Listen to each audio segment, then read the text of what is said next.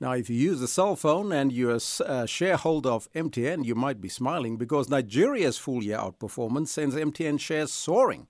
If you use a cell phone, you won't be happy if you look at the profits they are making, because the increase in profits by 53% in their biggest operation, which is Nigeria, Elvis, it's good if you're a shareholder, but certainly if you're a user, because you see by the numbers that the company is growing, especially even though it's a single-digit growth in the number of voice users, is the data business and the fintech businesses of the company that took it where it is. It's a trend all over the world, all over Africa particularly.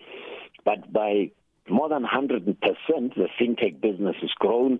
By more than 50%, the mobile money business has grown. And it's the data that is driving that. And if you remember, the cost of data is quite high.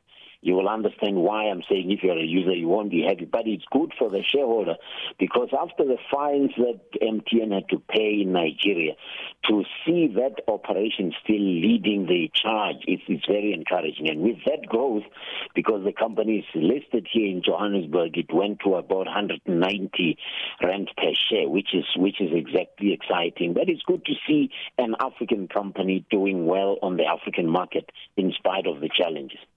And then Noyoyita produces the first made-in-Rwanda high-tech white cane for the visually impaired. A young innovator. And this Made in Rwanda is a campaign started about 10 years ago, that every year the government of Rwanda measures each government department, each organ of state, the percentage of their procurement which comes from goods that are made in Rwanda. And they hold all kinds of expos and exhibitions to show what happens. But what this Amina Noyoyita did, she developed a cane that can be used by blind people. You know, blind people use a cane to detect all kinds of obstacles, but they have to use touch. They have to keep bouncing or hitting the ground a lot to make sure they're still on solid ground. But this one uses up to a distance of 1.2 meters.